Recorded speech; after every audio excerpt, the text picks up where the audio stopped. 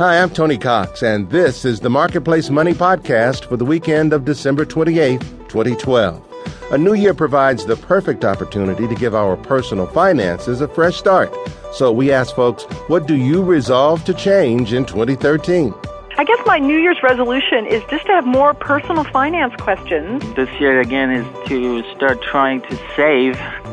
That's usually every year I try to do that, but then later on falls apart. Getting a little bit more diligent about monitoring my credit and our credit collectively would probably be the best New Year's resolution. We have tips for keeping those money resolutions. Plus, if you have a gift card that was never redeemed, did you know you may still have a right to that cash value? In some states, it's the law. It's their money. It's not the state's money. It's not the retailer's money. By law, this is their money, so we have a moral responsibility to return it.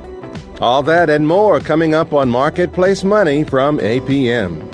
Show Marketplace Money how much you like us. Stay connected to our hosts, reporters, and top stories on Facebook. Find us at facebook.com/marketplacemoney.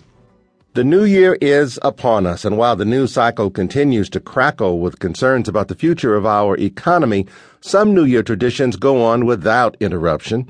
Take college football. It's the peak of the bowl season now, with a handful of big games on New Year's Day and the BCS National Championship game a week later. Most of us, millions in fact, watch on television, but seeing the big game in person draws legions of traveling fans from across the country. Perhaps you've seen the viral video of an Alabama fan crying tears of happiness after receiving a pair of BCS championship tickets from his son for Christmas. We going to the game, Pop! We going to the game!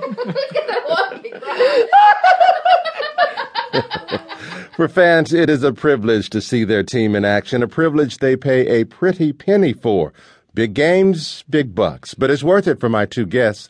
Jan Sexton of Abilene, Kansas is headed to Arizona with 6 friends and family members for the Fiesta Bowl.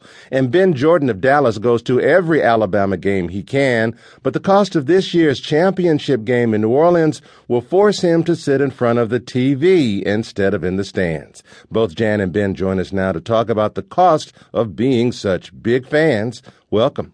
Hi there. It's nice to be on. Hello. Jan, you get a break because your two sons, Curry and Colin, play for the Kansas State Wildcats, and players get an allotment of free tickets. We know that. And at $144 a pop or more, depending on where you sit, that's a substantial savings. But the cost of traveling for the game is still pretty high, isn't it? It is. It is going to be extremely high this year. We were watching plane tickets